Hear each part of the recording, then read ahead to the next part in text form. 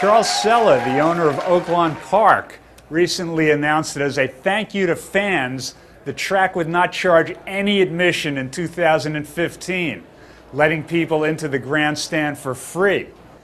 Now, under pressure to match this act of largesse, the management of Churchill Downs announced that for admission on Derby and Oaks days, it would under no circumstances charge customers more than half their total net worth.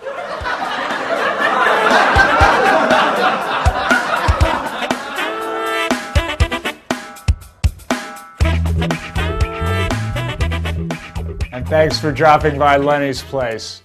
On more than one occasion over the past 7 years, officials at Keeneland have wanted to kick me in the you-know-what because I have continually railed against the relevancy of the poly-track-run Bluegrass Stakes as a prep for the Kentucky Derby.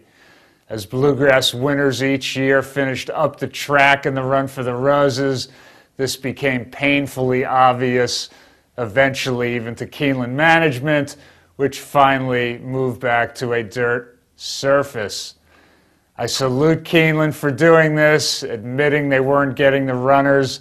I further commend them for upping the purse of the Bluegrass to $1 million and for moving it forward a week in the calendar, giving horsemen 4 weeks until the Derby.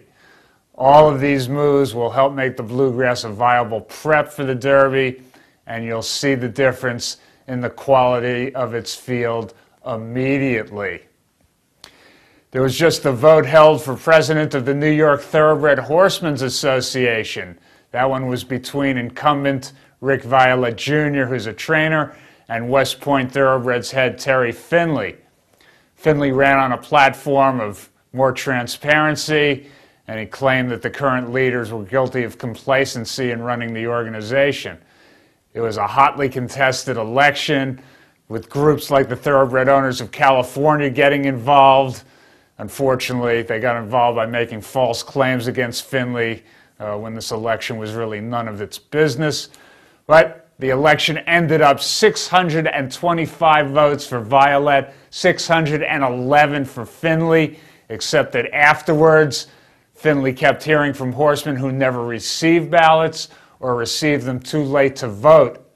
And the New York Thoroughbred Horsemen's Association subsequently said it can't keep an up-to-date database of members' current addresses.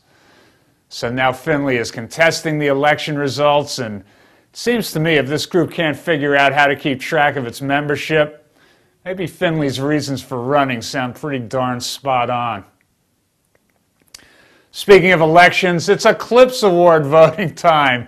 You know what that means? Keyboards everywhere are smoking with righteous indignation that this horse or that horse is the only deserving winner. There are several competitive divisions, but the headlines, of course, are for 3-year-old male and Horse of the Year. Whether you like California Chrome or Bayern to win, there's no right answer, okay? Both are deserving. My only hope is that people vote for which one did more on the racetrack, period. Recently, there have been several brutal decisions based on popularity and not on racetrack accomplishment. So whomever wins, let's hope the vote reflects racing and not who sells more T-shirts. It's with great delight that we welcome Michael Blowen, the founder, I'm going to give you a title here, the main man of the Old Friends Thoroughbred Retirement Facility. Thanks for dropping by, Michael. It's great to see you, Lenny. Now, if people may not know it, Michael used to be the film critic for the Boston Globe newspaper.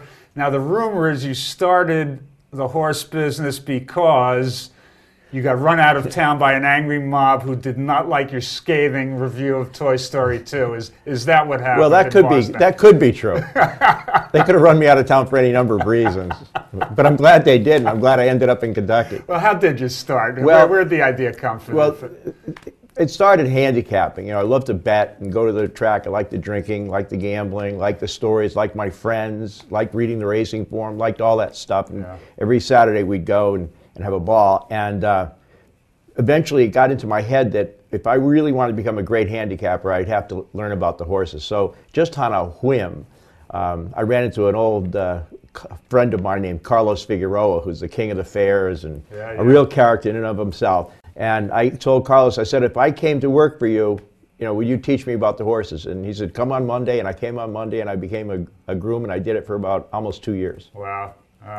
And then at the end of the day, the only reason that this all is relevant is because instead of making me a better handicapper, it made me a worse handicapper, and I fell in love with the animals. And once you fall in love with the animals, like falling in love with anything else, you're dead. Yeah, well, Old Friends has filled an amazing need. There wasn't anything for retired pension stallions or geldings or other kinds of horses coming off the racetrack. It was a great concept. Well, it's a lot of fun. Yeah. I thought, and it's not terribly original because we stole the idea from the horse park, because I knew if people were going over there to see John Henry and or years ago Forgo and all those wonderful horses. Yes, and yes. Funny side now that they might do it at a larger facility just dedicated purely to the thoroughbreds, and that people could come and feed them carrots and be happy about it. And we could show them a really good side of what happens to these horses once their racing and breeding careers are over. Yeah. Well, you've had a lot of great horses pass through, but probably no two greater horses than two recent arrivals. The first one was the multiple Grade 1 winner and superstar Game On Dude, who came, I'm going to say about a month or two ago.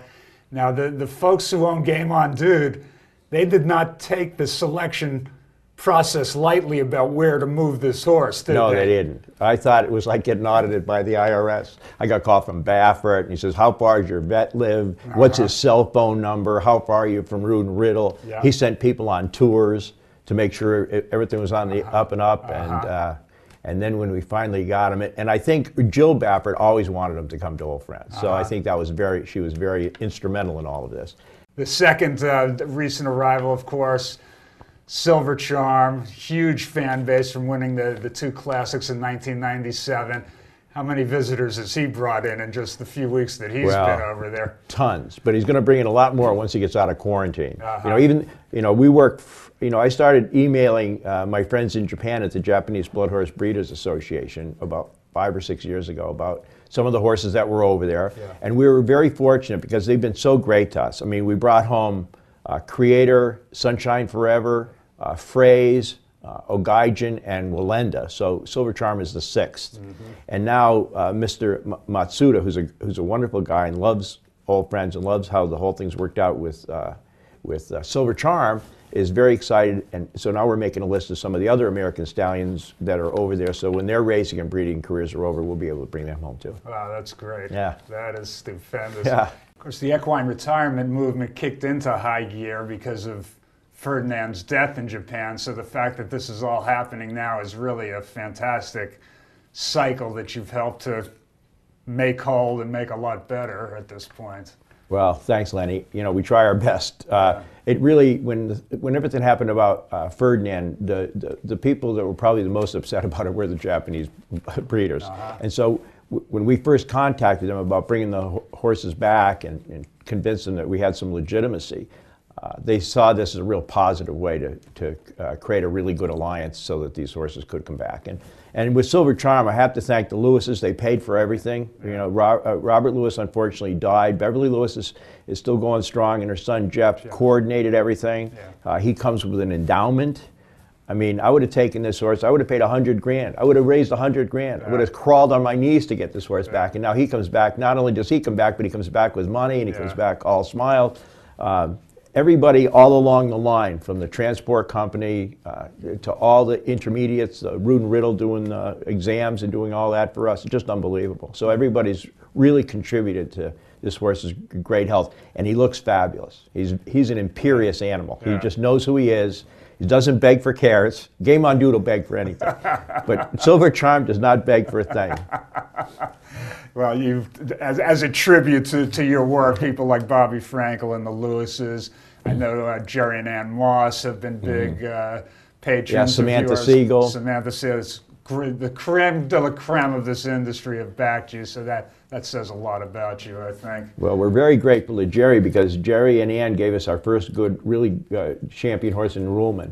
Yeah. And we really that really put us on the map, so we're really pleased. How many horses are you caring for now, Michael? In Kentucky, we have 104. Wow. Wow. We started on Afton Farm with 1 horse leasing, and then we went to Hersland Farm, and I think we were up to 16 when we left there. And then when we got our permanent location here, it was originally 52 acres. We bought another 40 acres and fenced that all in. And then recently we've got a lease with an option to buy on the adjacent property, so we have another 50 acres over there.